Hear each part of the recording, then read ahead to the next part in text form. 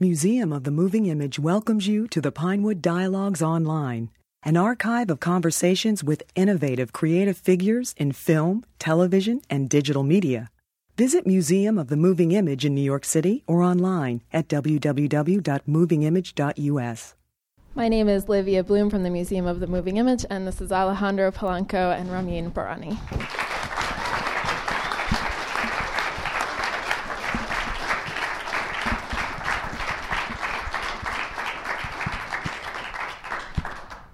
So I'll start by asking you, Ramin, how you got involved in the project of Chop Shop, how the story developed, and how you found the location, which is so amazing in the film. It's almost like another character.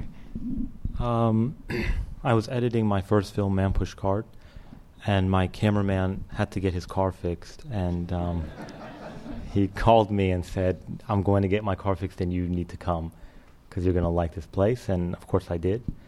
And right then I said, we're going to make the next film here.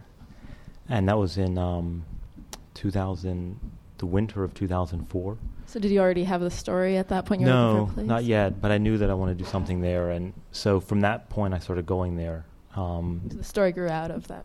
Yeah, it grew out of going to the location a lot. While I was editing, maybe once a week, but then once Man Push Cart ended, I started going there all the time. And as I said, I started to notice the young kids who worked and lived there, and it seemed like that would be the subject, should be one of these young boys. And then the story kept kind of developing from there. And Alejandro, how did you hear about the project? And I know that his casting process is pretty involved. Can you tell us a little bit about that?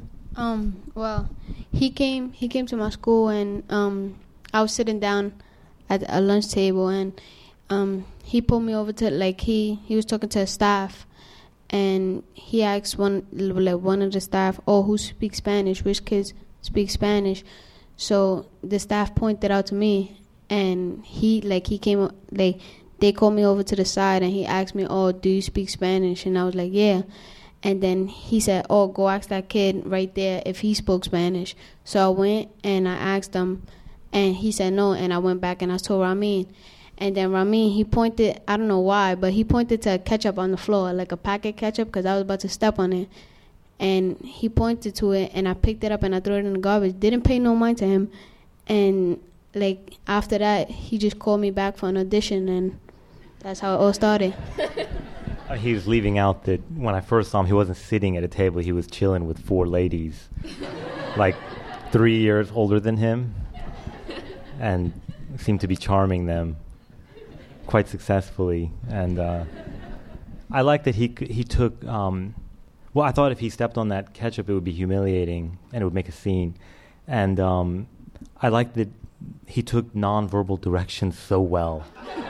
And that he completely ignored me after that and went right back to continuation of his life, which tends to be how I make films, which is there's no calling of action or cut. And half the time, it takes the rest of the crew a while to figure out that me and my cameraman have started. Usually the sound guy he had been involved in the pushcart, he's usually the third one to figure it out that we started doing something. And then little by little, other people come to understand and try not to get in the way. Wait, he left out one part now. When we were shooting the movie, he made us do 40 scenes, not just 1, 2, 3. It had to be perfect for Ramin. It wasn't just let's do 3 scenes, see how it comes out. Then the fourth shot, that's it. That will be the shot. It's we spent all day on one scene, moved on, ate lunch, and then worked on another scene. So it was basically 2 scenes a day, right? I mean, a lot of the stuff that may appear to be documentaries, actually, it's usually 30 or 40 takes, and there's not. Most of the scenes are done in one shot, and so I wanted them to be right. And when they got right, I would do 10 more in case something magical happened. So, for instance, the pigeon singing at the end, which is so beautiful, that shot. Can you tell us about that one? Well, those pigeons belong to that guy Carlos down the street who introduces them to Alejandro, and that's one alleyway and 8 or 9 garages down. And those pigeons arrive at 8 in the morning and wait on the posts and whatnot for that guy to show up at 8:30. They're there 30 minutes in advance. And when he walks there, they're already coming to meet him. And if you like rattle the lock, they'll come down. So I started showing up at 8 in the morning because he would get at 8:30, and I started to feed them and lead them down the road to Rob's garage. And that took 3 weeks. And then once I got them to come in front of Rob's garage, I started showing up like 5 minutes earlier because I knew the sun would ruin the shot. So I figured the more time I have before the sun goes up, the better. And I managed to get them to come at 7:45. But they wouldn't come any earlier than that. They wanted to sleep, I guess. And I scheduled it to the dismay of the producers at the very end of the film, which for whatever reasons was challenging. And I had scheduled it over 2 days because I wanted it in one shot, that you would believe that through a force of will he made these pigeons come. And I think we did it 50 takes, and it happened in one shot 4 times. I think the film is a really unusual portrait of work in America. Ally's character, despite the sometimes dubious legality of his tasks, he is incredibly hardworking and ambitious, almost puritanical American work ethic. And Ally, it seems like you're so good in this chop shop. It seems like you had done that before. Well, I've really never worked before, this movie was just like a challenge to me, and I really like cars, but I didn't know how to mess with them or nothing. So before we even shot the movie, we spent 6 months there, and I worked on the cars, and I learned how to sand, paint, and everything else. And I respect Rob because I could have messed up one of his cars, and he would have had to fix it, and that would have been more money for him. So So he paid you to work in his garage? Yeah, it was when everybody saw me pulling in the cars, before that, he used to give me $5 for each car. So every car I brung in was business for him, so I got $5 of that money that he got. He funded the pre-production, Rob. Because he was for 6 months, he worked there, and then it was weird. On the second or first day of filming, we were doing some of the scenes where he's calling cars in. Some of those scenes are really documentary. Those are cars that he's actually pulling in, and they're getting their cars fixed. And I remember after we would shoot it, he would keep calling them in because he wanted to make that $5. And someone in the crew, G-Bird, I think, turned around and was like, Ramin, does Alejandro know that we've stopped filming? I said, yeah, he's just trying to make extra money. Yeah. But you had jobs. You had sold those pastries and foods your aunt had made on. My aunt, she used to cook, and I used to go downstairs and sell them for her, but I don't really count that as a job because I used to sell it to my friends and they used to buy it.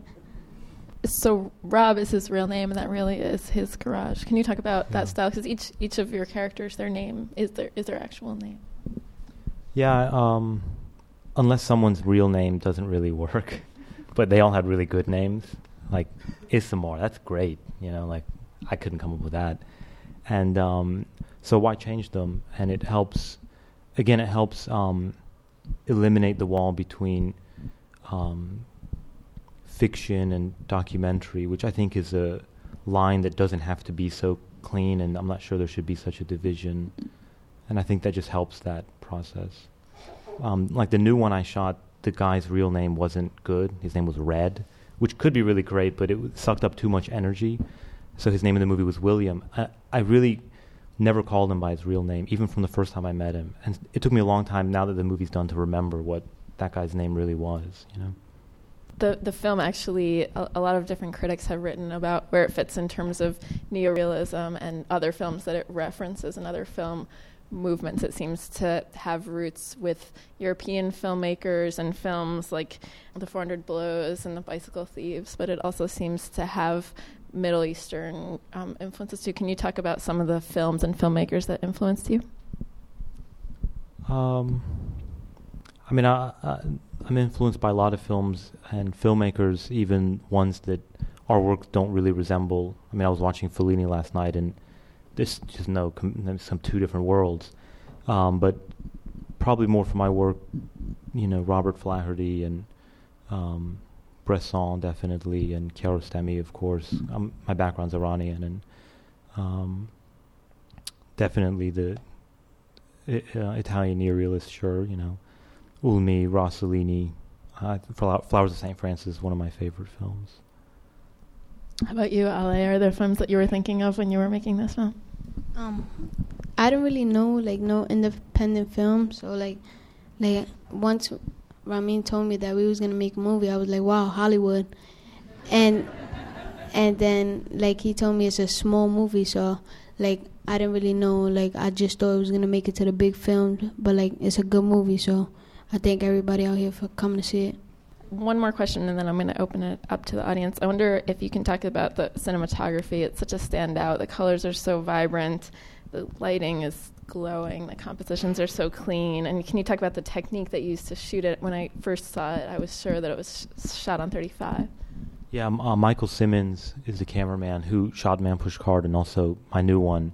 And he's a New Yorker, and we've known each other for, I think, since 2002 or 3. He shot a film for Amir Nadiri, the Iranian director.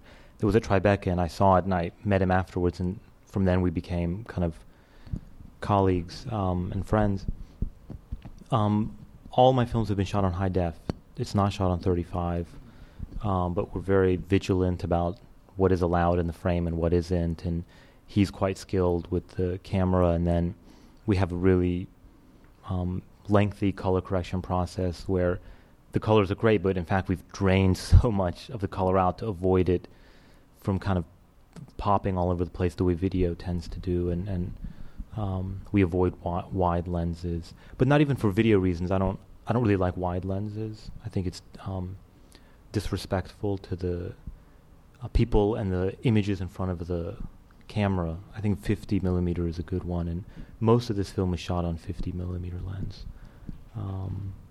But yeah, Michael Simmons is very incredibly talented, and we work very, very closely together. Make a great team. All right, if anybody has questions, I'll take some minutes. Yeah, right here. I'll repeat the question too. I'm very curious about the scene in when the kids are selling candy in the subway. Would you talk about that scene, how you got it, and did you have to get permission to film and so forth? Can you talk about shooting the G-Train scene in the subway? Yeah, we did. I don't really know how. Somehow we did get permission, because it's really hard to get permission to shoot in a subway without huge insurance claim, all kinds of things that I don't know much about. And somehow we did. The film office has really been nice to me, and they got it for us somehow. And we did the scene with Ale and Carlos. Actually, that scene, in addition to the whole film, we shot it on a Handycam in advance of making the film. So him and Carlos and me and my cameraman would shoot them selling candy on the train to real people, and we would film them this close doing it, so they would just forget all about us by the time we came to make the film. And so they kept the money from that time, and when we shot the film, they kept the money that time too. So they were real people in the scene. Yeah, they're real people. What was that That's like the great for thing you? about New Yorkers is they've seen so many cameras, they don't really care.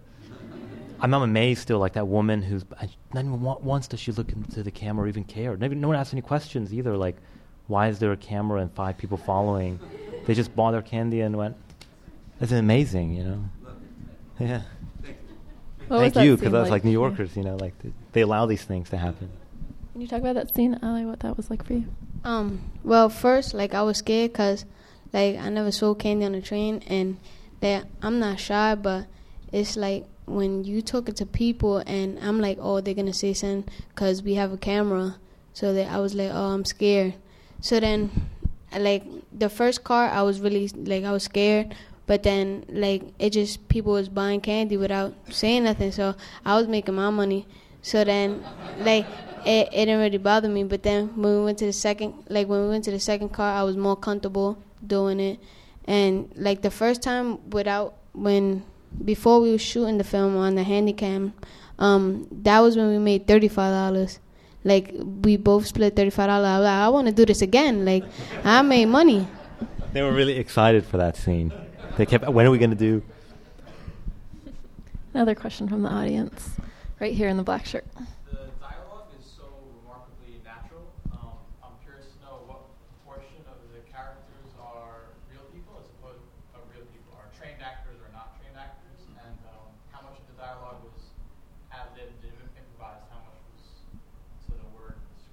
the dialogue is so natural, how much of it was improvised, and how many of the actors were professional versus non-professional?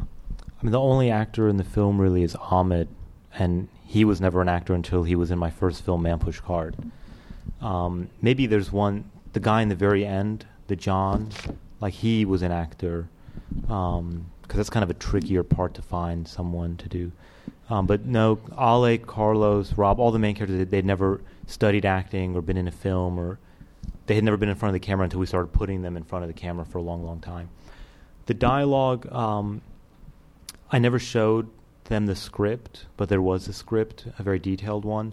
And in the rehearsal process with him and Izzy, for example, I would tell them what the scene was about and what they had to do. And then I would tell them the dialogue, okay, you say this, then you say that, then you say this, then you say that, you say this, you say... And they would remember enough of it to get the point.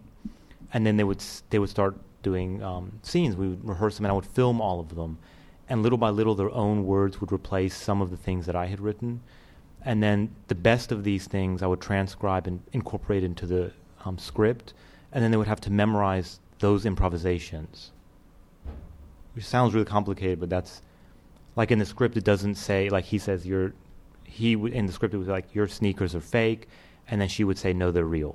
Well, she said, no, they official. That sounds really good, and I don't know how to say that, so then she had to say that every time. You know? Or like she said, guys like girls' names better when they're talking about the van. I thought it was great. And she had no idea what the film, until we saw the film for the first time, she didn't know what the rest of the film was about. She only knew her scenes. I remember when we watched it, she was like, you stole the... Yeah. Remember? Because she didn't know. And at that point, when she came up with that line, I hadn't told her about the prostitution element of the story. So I thought it was a really interesting line. And so those things started to stay. Or Name 5 cereals, the kids had that. And then I was like, okay, you have to do that every time. And so then those became part of the rehearsals. What was that like for you, Ali, not knowing what was coming? Like, I didn't know, like... It's like when he wrote the script, I was like, all right, I'm ready to like memorize. And then he was like, during the like auditions, he told me that I don't say action, I don't say cut, I don't say nothing like that. You never see the script, I tell you what to say. And then like sometimes words just came out of nowhere, like they just came out like out of our mouths. And he like instead of his words, he put our words to make it seem like we were really talking, but he wanted to make it more like out, like basically us talking, not him. Another question here in the hat. Did they show this movie in your school or in front of your classmates? Have they shown this movie in your school in front of your classmates? They never showed. Well, the principal he said that he was gonna take the school grade by grade to see the movie, but we never saw it like in a class or something like that. Like we never saw it in a class. Nope, we never saw it in the auditorium. It's opening in New York on February 27th at the Film Forum. And I've heard it's a great place to take 10 of your friends. And if you have kids in school, I've been told you should encourage the principal to take all the kids to see it. Actually, I'm really curious and we're trying to, with the distributor and with the Film Forum, we're trying to reach out to schools to encourage them to bring kids to see it. Actually, in Cannes, we were really lucky. At the premiere, Kiarostami and Egoyan showed up and were incredibly congratulatory. And Egoyan is the one who told me, whoever buys this film, tell them they should market it to kids. He says, I have a kid, and I want my kids to see this film so they can understand what they have and what they don't have. And I thought it was a really great idea, and so I've told them, and they're pursuing it. And I really want kids, especially kids that are in kind of more affluent schools and whatnot, to see the film so they can understand what else is happening, like 5 blocks down the street, you know. What was that like in Cannes with Kiarostami? You mentioned that. I mean, it was pretty amazing for us because we went to sit down and he was sitting behind us, which is kind of like terrifying because you assume he's watching all the mistakes. And then the film ended and it was a dead silence. And the film ends the way it ends. And we're nervous wreck because in Cannes, if they don't like your film, they will let you know very quickly. And then the credits came and they started clapping, and it turned into a kind of a ovation, and they turned a spotlight on, which we didn't know, and I didn't know what to do, so I picked up Alejandro to block the light, and they clapped more. And Kiarostami he hugged and kissed us, and it was very kind of important for us. Another question from the audience. Did you have to get a release from people when you filmed in the subway? You have to get releases. Yeah, it was me, the cameraman, the sound guy, the assistant camera, and Himkar, I think, and Elliot. And 2 people were trailing us behind, and whoever we ended up filming, they'd be like, would you please sign? And some of them were like, no, and some of them said yes, and then the ones that said yes, there were options, at least in editing. I mean, we filmed for hours, and we picked the ones that seemed to work. Another question right here in the red jacket. The question is in Iranian films, the questioner has observed that many times you have children in very adult situations. Can you talk about that? I mean, not to simplify the answer, because there could be many reasons, but one of them is because with children's stories, it's easier to avoid certain censorship issues. I mean, like Kiarostami, he made, I think, one film that involved like a married couple, and then he realized he never wanted to do it again, because how do you film a man and a woman in their own house and accept that the woman has to wear the veil because it's a movie? So he said, well, just better not to film it. And because he was one of the forerunners of, him and Amir Naderi were some of the forerunners of introducing kids into cinema, another reason was he at that time was working for the Institute of Children and Education and whatnot, and so he got funding to do projects about kids, and so he made movies with kids. But about the relationship between children and adults in the film, can you talk about that a little bit?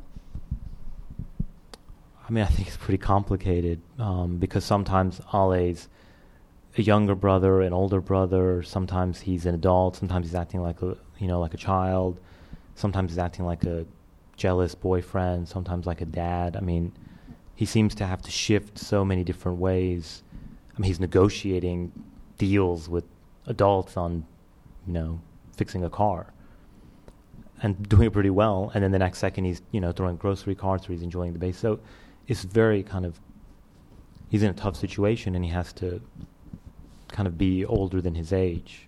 And I like that he's very slippery, He has to survive, so nothing can kind of make him go down. He always has to come back with a joke, or we talked a lot about that, like how to keep his character light, and what responses he could come back with that would keep him going forward. Even in the end, he comes to his sister with something to make her smile, What was that like for you? Did you think about it differently when you were acting with a kid or when you were acting with an adult? Like, I saw it all the same, really, because at some points, I was acting really childish, playing with her and that, name 5 cereals. That's and then all of a sudden I have a job, and I'm trying to negotiate with people to come into this shop, and we'll fix your car the best out of everybody else. I'm a kid, but I'm negotiating with adults. So it was every time I changed, I felt when I was an adult, I had to be more had to talk more sophisticated to them, and negotiate it with them more and convince them. And then when I was playing or something like that, I was really acting really childish, hitting her, playing with her, grabbing her leg in the beginning, and I was always trying to make her smile. But when it was time to be serious, I was serious. Did you film in order?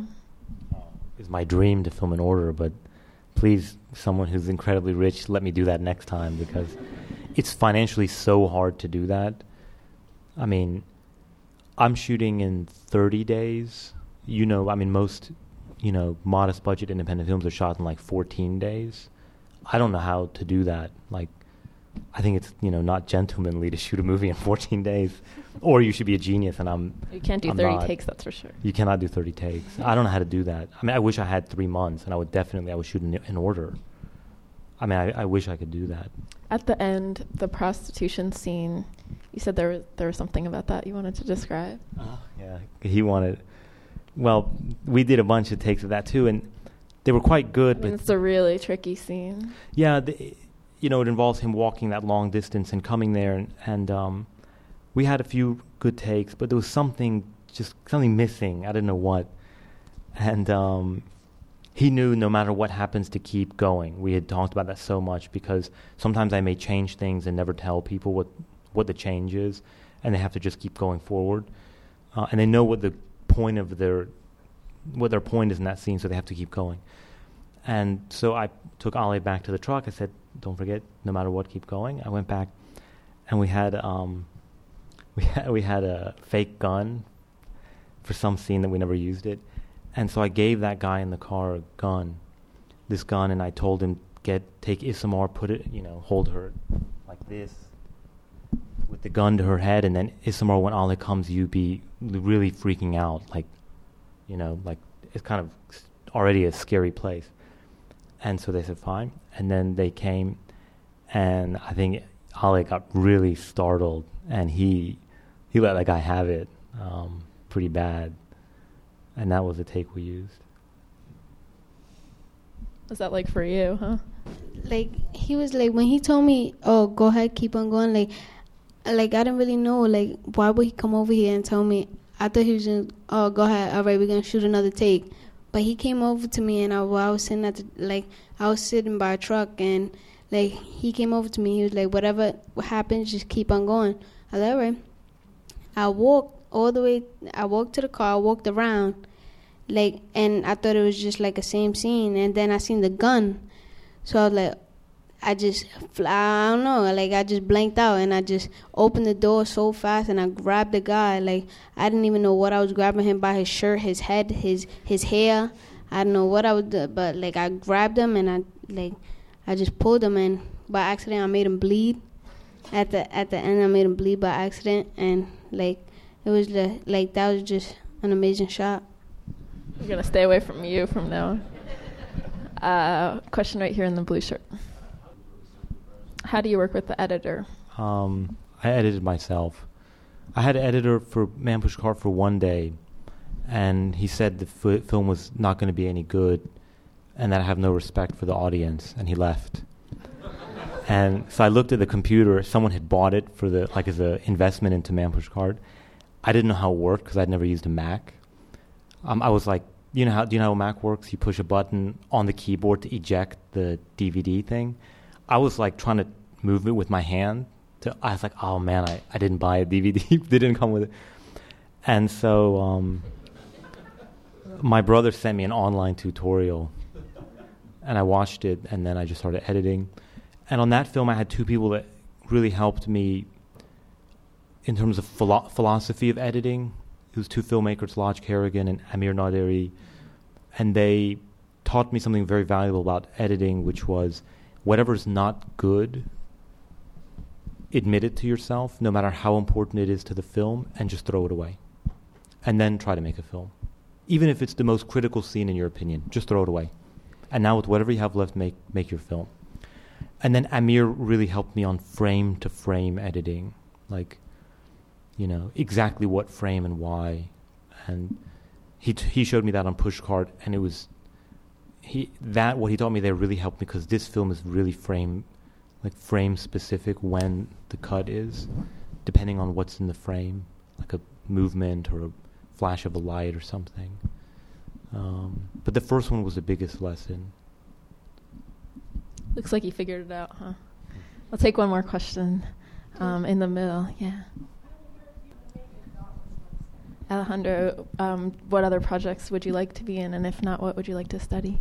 Before I did the movie, I wanted to become a baseball player, because I grew up playing baseball, and that was my sport. But then the movie inspired me to become an actor, so I want to continue acting. And your upcoming project? The new film I shot in my hometown of Winston-Salem, North Carolina. And it's about a Senegalese taxi driver 30 years old, very friendly, very humble kind of guy, very compassionate guy. And the very first scene of the film, he's in the middle of a conversation. The movie just begins in the middle of a conversation with a 70-year-old Caucasian man named William, who's offering Solo $1,000 to take him to a mountain called Blowing Rock, which is 2 hours outside of Winston-Salem, in 2 weeks on October the 20th, and he does not want to come back. And so the driver, whose name is Solo, decides he has that amount of time to become his friend to change his mind. We'll be looking for that. And the Film Chop Shop opens on February 27th at Film Forum, so you can let your friends know. Thank you so much for coming. Thank you. Thank you for listening. The Pinewood Dialogues at Museum of the Moving Image are made possible by generous support from the Pannonia Foundation. To learn more about the museum, visit www.movingimage.us.